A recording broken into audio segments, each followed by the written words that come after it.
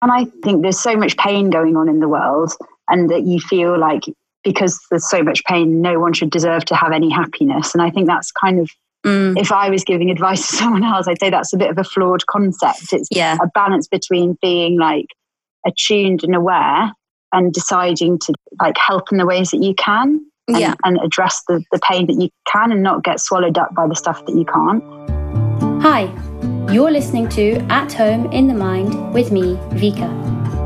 This podcast was originally going to be called On the Road in the Mind, as in February I set off to spend the last 2 years of my 20s travelling the world. 2 years, however, quickly turned to 7 weeks as the world plummeted into crisis following the coronavirus pandemic.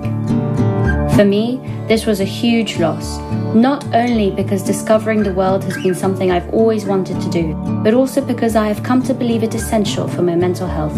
Much of my 20s was spent only looking out for others, totally neglecting myself in the process.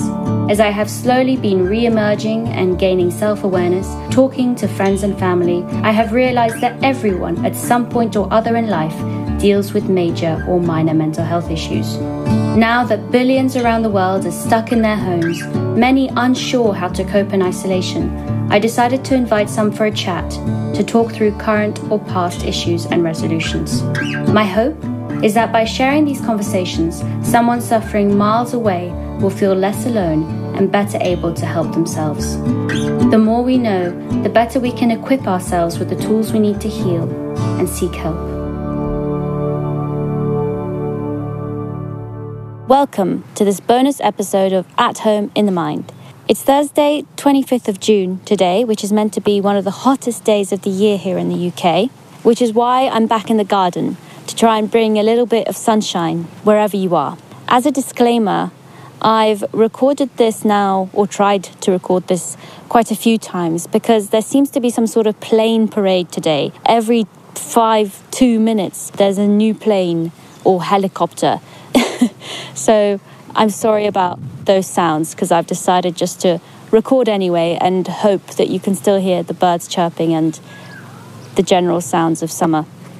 As to the episode, it was recorded on the last day of May, which was a sunny Sunday afternoon, not as hot as today, but still rejoicing in the summer's dawn. Sam is a clinical psychologist, and when we spoke very much from a coronavirus-focused mindset. My questions, and thus her answers, were geared around that, and around me trying to get a better understanding of psychosis and the treatment of it. I had no idea then of the racial imbalance that exists in mental health treatment as a whole, not just in diagnosing and treating psychosis patients. From speaking to Theo, I have understood the harsh stigma that still exists within the Afro-Caribbean community in the UK. From talking to Andy, I've witnessed how seemingly minor comments, microaggressions, can seriously affect someone's sense of identity and confidence. And from listening to Lexi, I gleaned just a fraction of the anger and pain that the Black community have long felt.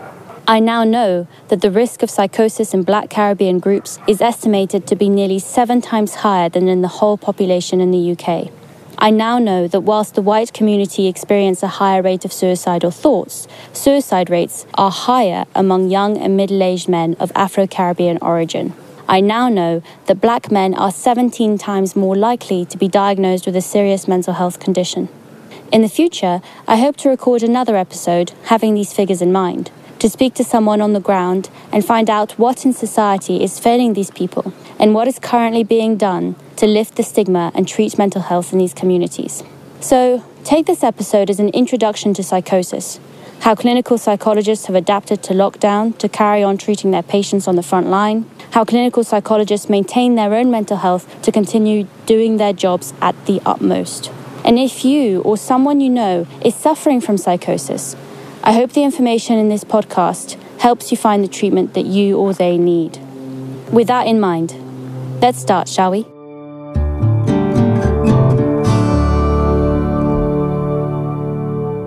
Hi, Sam. Welcome to the show. Hello, lovely. How are you? I'm okay. Thanks so much for coming on. You look so happy in the sunshine, and I can hear the birds singing in the background. Yeah.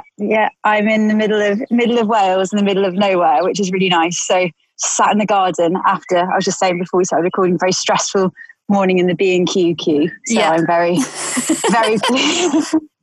quite a shocking, intense amount of civilization. Yeah. I'm just on the come down from it.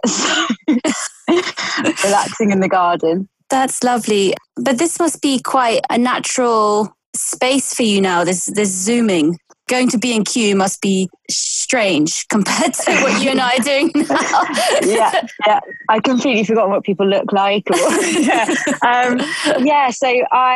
I'll introduce myself a little bit. So I'm a clinical psychologist and I work with people who are suffering with psychosis. And that can be people that have only just very early on having their first experience of sort of hearing voices or having paranoid feelings, right through to people that have been living with it for a really long time and kind of are on medication but are still sort of struggling. And I offer therapy to kind of help them with those experiences and help them cope with them better and not challenge them, but move them to a position where they can live sort of in harmony with those experiences to the best of their ability. So initially we all thought that it was absolutely going to go tits up when we could do face-to-face sessions because people are really quite unwell and you often need in order to trust that face-to-face contact. So I went into this very, very hesitant that it was going to be successful doing things remotely. But our team leader was very much pushing, trying to advocate that we could still do our work, and because otherwise we were going to be risked of being redeployed, which would be fine. But that would have left all of our patients at sea without any therapy. So we were really quite fighting for it. And it's really worked much better than we could ever have expected. For some people, engaging even better, I'd say. Amazing. Because there's something to be said for like being in the safety of your own house. And if you've got a quiet private space to do that, it's working quite well. Other people less so. And it's colluding almost with their avoidance of the world. And it's much easier to be an isolated person and get away with it at the moment than it is normally. Sure. So often, like a lot of people's goals for therapy are to get out more and talk to people more and, go and do some more activities. And those have kind of had to be thrown out the window or made like COVID friendly. So it's been a really interesting experience of adapting. But yeah, we're doing it all remotely and so far so good, I'd say. What's the advice, for someone who seeks isolation as a safety, but it's actually toxic for them? What's the advice that you give now that keeps them safe from the virus, but also helps them to get away from that toxic spot? So like the fact that them avoiding is the thing that's keeping all their distress going. Yeah. So I think you're thinking about like, when you're saying to someone, to make your life better or to make you have less distress in your life, it would be to socialize with people or be getting out more, filling your day more. Obviously, those are the default things. But what we're trying to do is work out what the functions of those things would be and see if we can introduce them into someone's life in spite of isolation. So it might be that person just really isn't doing very much with their day or has no structure, or their lack of socializing is literally not having any form of contact with anyone, be it via video or phone or any kind. So you just have to be quite creative in thinking there is still ways we can move you towards socializing more within this context. It just has to be a bit more creative. So we sort of set up loads of other stuff in the team. People that have finished therapy with us that are recovering really well. A lot of them have amazingly volunteered to do sort of befriending calls. Oh, that's amazing. So that's not therapy at all. That's just someone that has been through an experience of having psychosis and is doing much better and is just a point of contact for someone to build up their socializing. So that's been really good. Yeah, but it's been really interesting. I think at the beginning of lockdown, it was very much, we've got like what we were working on before and we've got the casual pandemic that we're in. What are we going to talk about today? And initially it was very much kind of like a balancing act between those two things. But now that people are a bit more at peace and realise that they can cope in the current situation, now it seems like we're moving much more towards working on what they were wanting to work on before. Okay. So yeah. So basically initially it was very much let's manage your pandemic anxieties. And now it's let's go back to what we were talking about before this crisis erupted. Yeah, exactly. But what I've also found as well is that, again, this is probably a big generalization, but a lot of people that are having really turbulent times with their mental health and very paranoid and the world's a very threatening place for them anyway, are actually responding remarkably well to this. Okay. Because their brain is very attuned for threat. Yeah. Do you know what I mean? So that they're already living in a very fearful state. So with that in mind, in a sort of funny roundabout way, it's prepared them quite well for a global pandemic. Right. Does that make sense? Well, and also maybe they feel vindicated, right? It's like, look, I told you, danger's around the corner, and here it is. Yeah, to some extent. And I think it's just quite leveling. It's something about knowing that I'm in the same situation as them. I can't go out the same as they can't go out. And it's been a wonderful opportunity to do a bit more sort of self-disclosure about how I'm coping and how, you know, what I found difficult. That's helped build a therapeutic relationship, I think, remotely. That's helped bolster it where to compensate for how much harder it would be rather than face-to-face. I think the other thing that's possibly going on, and this is only a subset, I'd say, there's a lot of people that have found it very, very hard. And it's kind of mixed in with, like, a bit like you were alluding to then, someone that's quite paranoid and delusional and already has quite a big conspiracy around them. Then the COVID has been another, like, brick on that, if that makes sense, and added to it. But then I think the people that are coping better, I wonder whether, like, their minds are so filled up with what was going on already for them that there isn't the space to really take it in seriously. Or, like, if you've already got a lot of stuff going on, you can only take on so much more, if that makes sense. Yeah. So it's almost like they're not giving it the space, and therefore it's not causing such an issue. And it comes back to the fact that it hasn't shifted. A lot of people that are very isolated anyways, lifestyle hasn't changed all that much. So it's been interesting in that perspective, but it's a real mix, I'd say.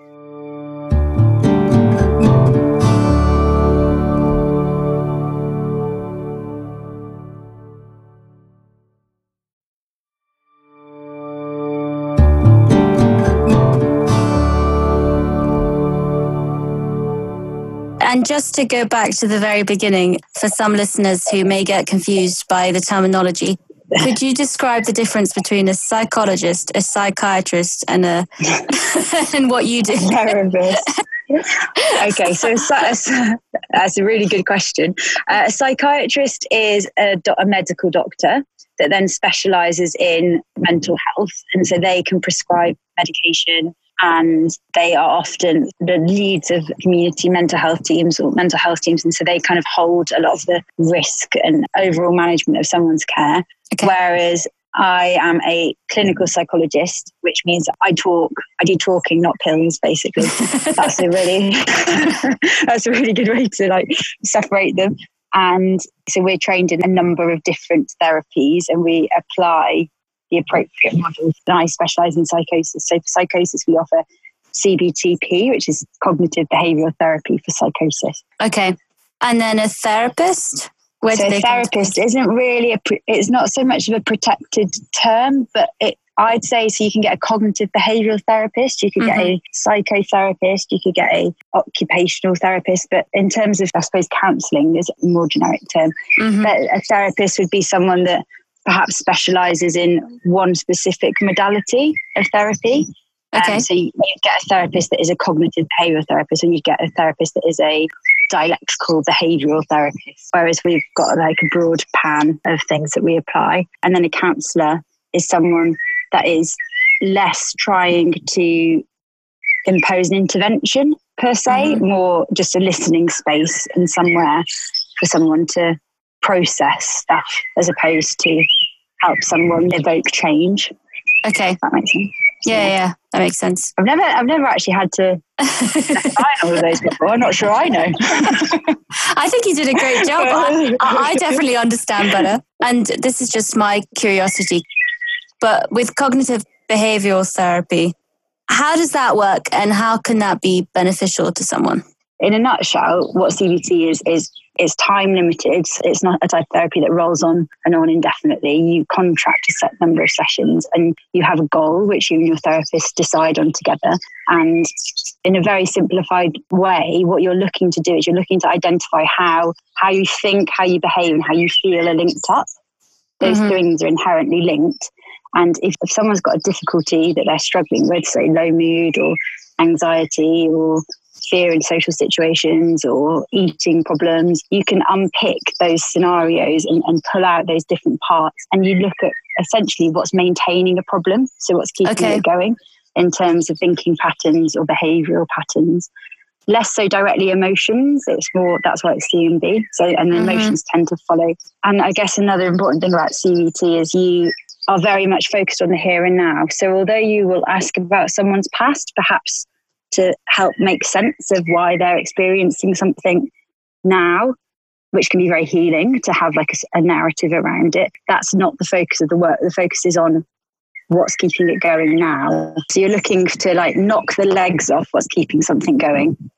Okay. Does that make sense? Yes. So you'll find something that's fueling a problem.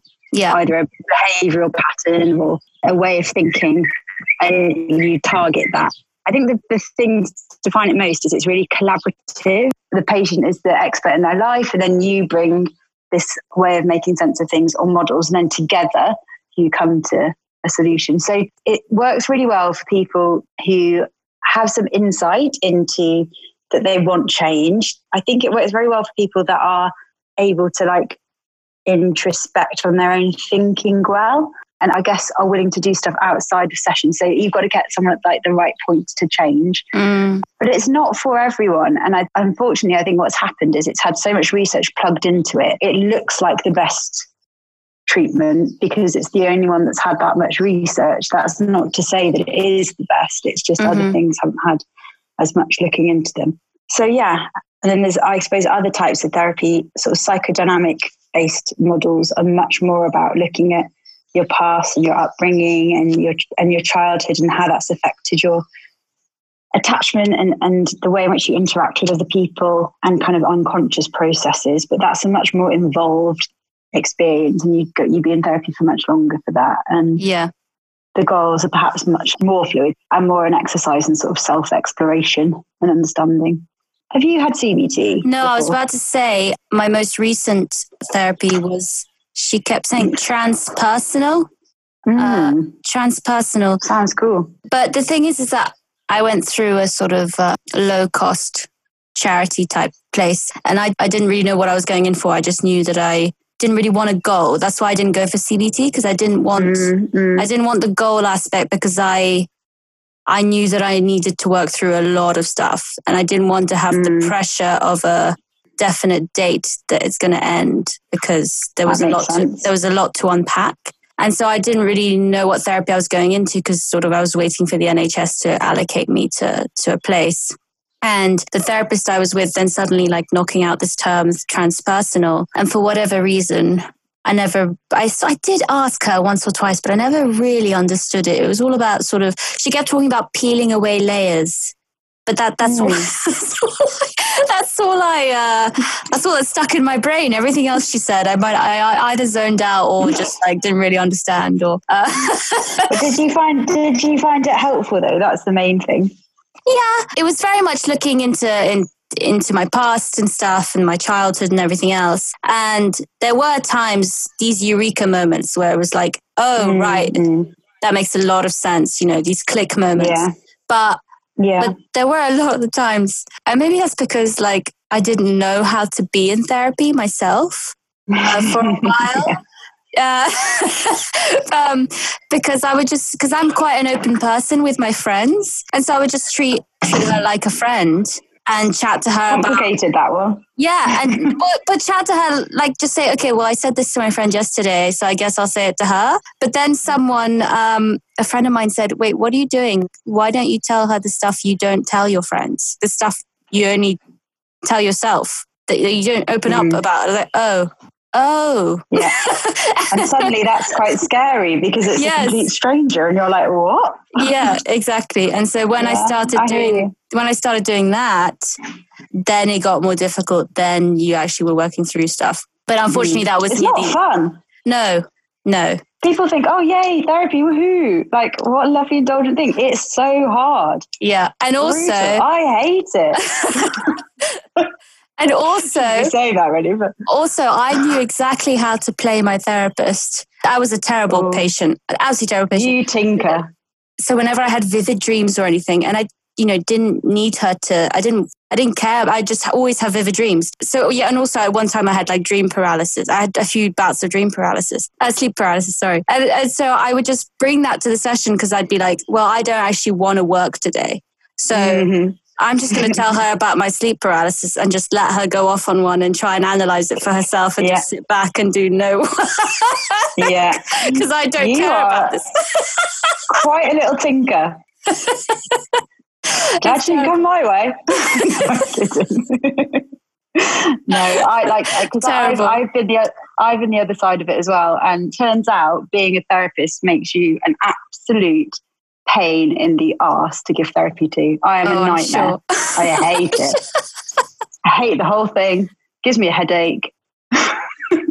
Do you also question their approach, and you sort of try and see what they're doing, and you point them out? Or? So I've had CBT years and years ago, which was actually very helpful at the time. But more recently, I had a bereavement and I straight away went into therapy because I was like, well, I need to do it to be good at my job. And looking back, completely the wrong reasons. I was not ready. I was absolutely full of anger, unbelievably full of anger, which that's all that poor person got for 16 sessions. I was raging at her, poor lady. Yeah. And the only saving grace was she had this little dog which calmed me down. So I think it's all about timing. That was completely pointless because I just wasn't ready to get past that, and it wasn't appropriate to get past that at that point. And more recently, I've had some bereavement counselling, which took a year and a half to come through on the NHS. But it's serendipitously been quite a good time because I feel much safer and happier in my life. And then now it's offered me the space to open up. And I think what I was saying about counselling, she's not solving anything for me. It's just, I found it quite hard to fully open up about it. I think I've done a little bit what you just said, I'll tell friends enough to make sure that everyone feels like they're supporting you and stuff, but actually I needed to really let rip. And to be honest, I just cried for 10 hours, which probably there's a lot of crying to do. So yeah, with the bereavement especially. So I think if you come away from something and you feel like on some level it's done you some good, or even if you take 2 or 3 what you said, eureka moments, you're not doing too badly.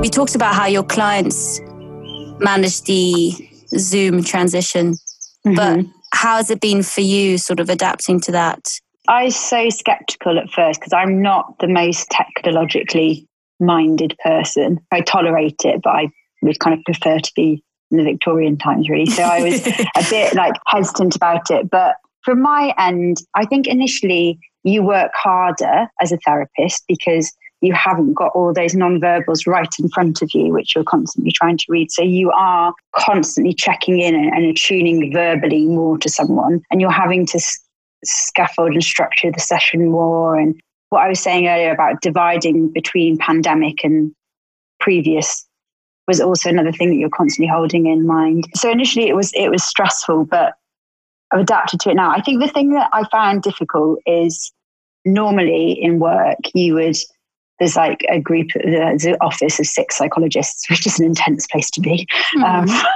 But we all go off for our sessions and come back, and you can almost decompress there. So because it's confidential within the team, you can kind of give a bit of a debrief on what you've just heard, or if it's something really harrowing. Right. Whereas here, I'm kind of we'll go out of the room and go for a wee and come into the other room where everyone else is, and they'll be like, "You okay?" And I'll be like, "Yeah." Tough on that, and can't really go into much more detail. Then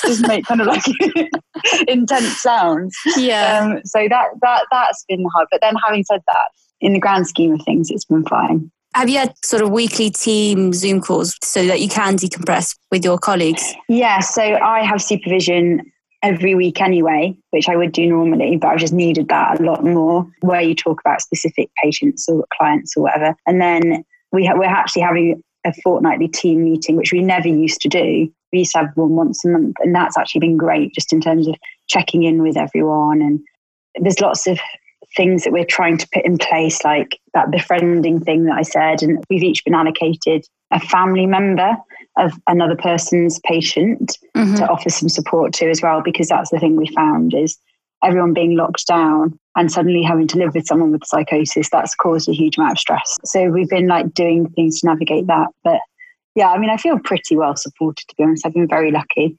Is there any advice you can give to family members, as you said, or people suffering from psychosis who don't really know where to turn? Who can they contact? What resources do they have available to them? So it's really interesting because we're a psychology-only service, but say your loved one who's got psychosis is under a community mental health team. It's government policy, NICE guidelines state that we should be offering support for carers. And interesting that should be irrespective of the consent of the person with psychosis. So people are entitled to that support. So if they were to call up their loved one's mental health team and say they're struggling and they need some care support, there should be something available there, or at the very least a means of signposting someone. And there's lots of sort of third sector charities just generally for carers of people with mental health difficulties. And Mind is a really good place to look for things, and Rethink specifically for psychosis. So there is stuff out there. I think people are kind of often a bit ashamed of saying that they're struggling or try and present like they're functioning, often because there's the fear that the loved one will get admitted back into hospital if there's a suggestion that people are struggling. So I think what is important for people to know is all of us mental health teams in the community are there to keep people out of hospital. We're not in the service of getting people. Yeah, we're doing absolutely everything we can to make sure people don't, because there's not very much space there. Yeah. So I think that's a myth that needs to be debunked a bit. Yeah, this sort of old stereotype that you immediately get put in a white robe and into a psych ward sort of thing. No, trust me, that's the least thing that we're ever trying to do. So, but yeah, I've been very impressed with how our team's adapted, and everyone's really open to us like coming up with new ideas. And so us offering that carer support, that should have happened ages ago, and it's kind of just been instigated and pushed forward by coronavirus. And equally, none of us were set up to work remotely. None of us had a VPN or anything before this, and then within 3 days we all had it. It's amazing how quickly you can adapt to situations. Yeah. And personally, for you, outside of work, how has COVID affected your mental health and just you personally? Are you okay? How are you doing? Yeah. So it's a really interesting question, because I feel I'm not sure if this resonates with other people, but I feel quite guilty about how good a time I've had. Like I'm really having such a lovely time. I can feel the guilt in me saying it. So my team was very last minute to kind of say what was happening, and my boyfriend was very keen to get out of London, just because neither of us had a particularly good setup to have to work remotely. And so it all very suddenly decided to go to Wales and got the VPN, and I've been living with his parents for now 9 weeks. Intense. And honestly, boyfriend's parents, really, or okay? Really yeah, the big test. But so far, so good. Like, it's been great. There's like enough space, the dogs. We've bought a camper van, which we're doing up. Lovely. It's like amazing project, hence the B&QQ, which is something I wanted to do for ages and hadn't had the opportunity really in London, and just thought, fuck it. So yeah, it's been really good. I mean, I'm missing friends, but I'm aware that people aren't really seeing each other. So that's the main thing I'm missing. But no, I feel very, very lucky. And it's this amazing family of loads of structure and like a meal rota and a cleaning day, and I never had any of that, so I'm literally lapping it up. Having a bit of structure. Wow, amazing. Jamie says the same thing actually. He feels so guilty about how much he's loving lockdown. But really, he only feels guilty when he admits it. Otherwise, he's just having a great time. Yeah, I struggled with it, especially when I'm speaking to people and they're really struggling. I'm just so overwhelmed. I really, really found it very, very hard initially, like how privileged a position I'm in. But then I now have kind of framed it like me being here has meant that I'm able to work really well. And I don't think I would be able to do things as kind of competently did I not have like a nice, quiet, private environment to do it in. So yeah, you can help people to your best ability, which is your job. So, and I think there's so much pain going on in the world, and that you feel like because there's so much pain, no one should deserve to have any happiness. And I think that's kind of, if I was giving advice to someone else, I'd say that's a bit of a flawed concept. It's a balance between being like attuned and aware and deciding to like help in the ways that you can and address the pain that you can and not get swallowed up by the stuff that you can't. Exactly. And I think that's the best way through this. But it's been an odd one in that sense, I think. Yeah, you've said it. An odd one. It's definitely been an odd one. How have you found it? Because you obviously just had a complete turnaround of, God, I felt for you. So you were one of the first people that like it really sprung to my mind, because I kept thinking about people in different scenarios and what it meant. And I got to yours and I was like, oh my God, just such a turnaround of everything. Yeah. Just like you, I'm in a wonderful place with my boyfriend and his parents. It's all very beautiful and lovely. But I acknowledge that I'm probably not working through stuff. But I don't think I'm ready to. Like I think I'm still in survival mode. I'm slowly starting to like have structures to my day. So I keep waking up really early. I wake up between like 5 and 6 every morning, no matter how late I go to bed. And so instead of whiling away those hours on YouTube or Instagram or something, not good for me, I've started meditating in the morning. And I'm also doing the 100 squats challenge where oh my God, where in a month you build up to doing 100 squats by the end of the month. So I do that in the mornings. And then I sort of, start working leisurely, and I'm developing a good routine, and I feel like I'm using this time well, and I'm happy with the decisions I'm making. Yeah. But I don't think I'm reflecting or in any way processing anything. But I think that's fine. I think let's just like step aside. We're all in a pandemic, guys. Like we don't have to fix everything about ourselves. Now is not the time. Now is the time to be a bit shit and like be a bit lazy. I think that's another thing that's causing people a lot of angst. It's like they've got this time. They should be like, I don't know, learning to speak. I don't know, 7 languages, Swahili, and that's great. But if you put it, I don't know, I think there's a lot of pressure being put on themselves. I noticed that at the beginning. I was kind of like, I must, make a lampshade today, or like. Or like, who wakes up in the morning and says, I must make a lampshade today?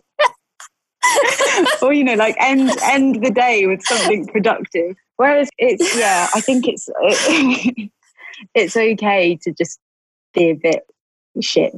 I think that's it. And like not beating yourself up for that, because it's going to come in waves for people. And I think also the adjustment back into real living is going to be an odd one as well. Well, yeah, and also how is anything gonna change?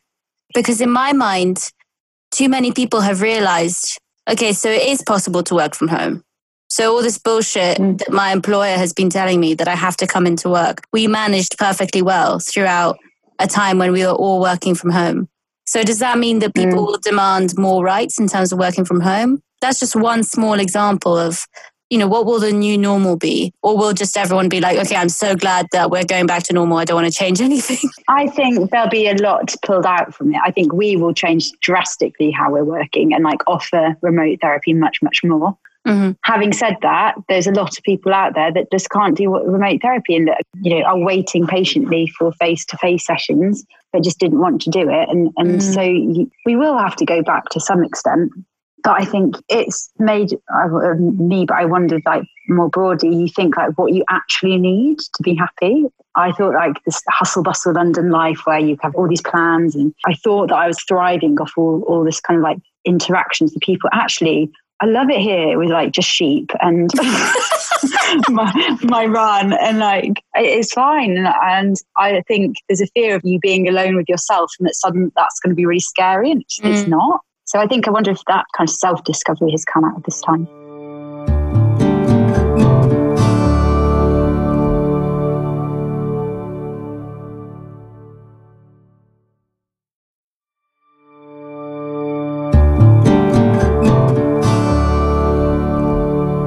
So you are still in lockdown because a lot of people throughout the UK aren't anymore. So I can still ask this question. What do you miss most about pre-isolation? I miss seeing my friends. I think it's spontaneity and seeing friends. So being able to like at the last minute just go to the pub and see people. And yeah, I think it's spontaneity that I miss a bit in your life in general. And I miss hugging people and like physical contact. I miss all my clothes that are in London. Tell me about it. I'm just living off the clothes I bought. Well, actually, I did pack for 2 years, but I packed light, and I packed knowing that I was chasing the sun. You know, that it was going to be summer for the years I was going. So, well, you've done pretty well then with this lovely heat wave we've got at the moment. That's pretty good.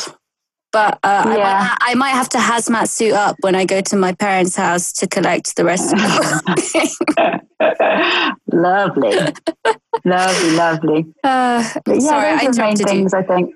No, I think those are the main things. And also maybe like kind of not having any future plans, which in some ways I'm finding quite like exciting. Not exciting, but I'm okay with it. But also I do think a real helpful crux through life is to know that, you've got that holiday in so and so amount of time or so, and like that all just being completely off the cards is difficult, but there's a lot worse things. What are you most grateful for during this time, and has it allowed you to do things you haven't been able to do previously? I begrudgingly will say that I'm very grateful for technology.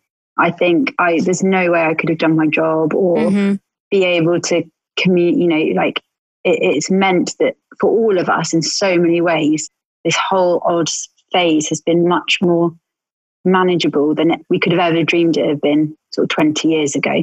Yeah. So I think it's given me a newfound, although I was like a diehard, like I'm not really into technology now, I have a huge respect for it.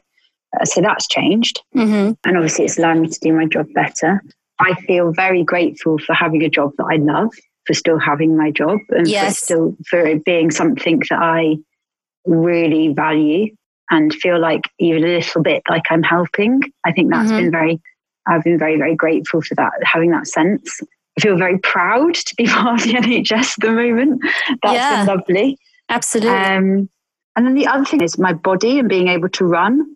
I don't think I've ever appreciated how lucky you are to be able to exercise and get out, and more so than ever now. I think I find such peace in doing that, and that really grounds me.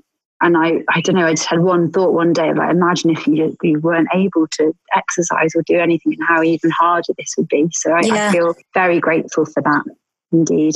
That's wonderful. And have you discovered anything new during this time that keeps your spirits up? My van. Your van! I love my van. Although she's not very well at the moment. She's got to go to the garage. But she's keeping my spirits up and doing her up. What else? Oh, yeah. So I wrote, it was my dad's 60th birthday at the end of April. And he was meant to have a big party at the golf club, which he's captain of, and obviously that all went out the window. And I tried to do something for him, so I got all of his mates and family members to put together a CD and did a message and a song that reminded them of Dad, and put them all together. And that has just been so nice to listen to, and like lovely. Hear all his like different music tastes and stuff, and like has sent my Spotify in like a completely different direction, with all this respect for like my dad actually had quite good music taste. So that's been good. Oh, that's so lovely. So that was really nice. And there's a podcast. I'm sorry to plug another podcast on. Oh, please do. No. Oh my God. This has honestly been the saving grace of my lockdown. Shagged, Married, Annoyed with Chris Ramsey and Rosie Ramsey. It is absolutely hilarious. They're two stand-up comedians. They're married and they've got a 4-year-old, and basically the premise is they chat about their relationship, and they start with like a beef to each other at the beginning of the podcast, and they get sent in letters about dilemmas or funny stories, and it's just escalated over the weeks to like the most like disgusting stories, but it's just so funny. There's like lots of poo and like inappropriate sex. What's it called? Really Shagged, Married, Annoyed is really good. Okay, I'm going to check it out. I'm definitely going to check it out. Yeah, 100%. Like, made me laugh. They have like little jingles for each bit. It's honestly, no, you will not regret it. Okay, So that's helped me a lot. What is the first thing you'll do after all of this is over? Hopefully go on somewhere in my van if it's working by then is the plan. Because I think, I feel like this year is going to be a year of holidays in this country. So we're probably in quite a good position to have that now and be doing it up. So a little trip somewhere in that, I imagine. Do you have your eyes set on anywhere in particular? I would like to go to, so we're in Wales at the moment, we're in mid Wales, but I'd like to do all of the coast of North Wales. Lovely. And then west coast of Scotland at some point, the Lake District. So hopefully that's my big goal once this is all over. I'm really jealous. That sounds magical. I'd love to be borrow it, love. Love to be a fly on the wall, just on the roof, just like holding on. Just take me with you. We're building 3 beds, so okay, there's room for another one. And lastly, what is your number one mental health survival tip? I think we've weirdly spoken about a lot of it through this conversation, but I think initially when lockdown started, I think the thing that what I was living by and the advice I was giving was take each week at a time. So try and cut off your future thinking as best you can and contract yourself down to just focus on this week. This week, we know for certain that the world is going to be like this, and just focus on what you can do to make your life as comfortable and as good as possible in that week.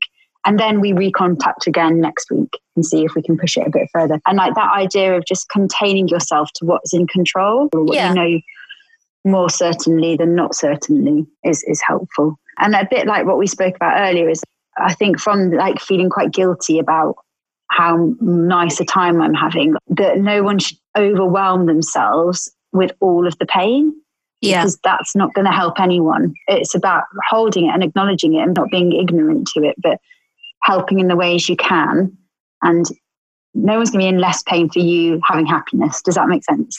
So you feeling guilty won't make that situation better. Yeah. So I think it's trying to balance that. And it's hard because I feel like I'm constantly kind of tuning in and tuning out, and trying to navigate that has been hard. But I think trying to just help in the ways that you can and feeling content, making peace with that being a contribution is probably my main advice. And it's okay to be a bit shit in a pandemic. That's important. That should be the title of a book or something.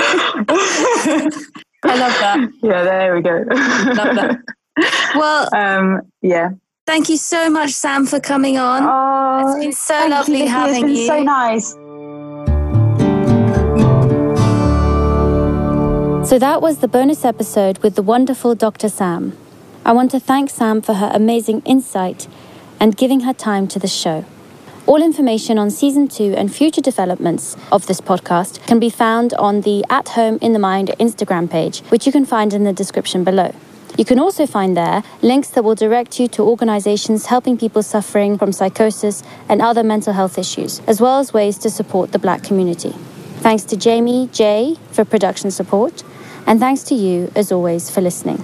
Stay safe, look after yourselves in the meanwhile, and I look forward to introducing you to new guests in Season 2.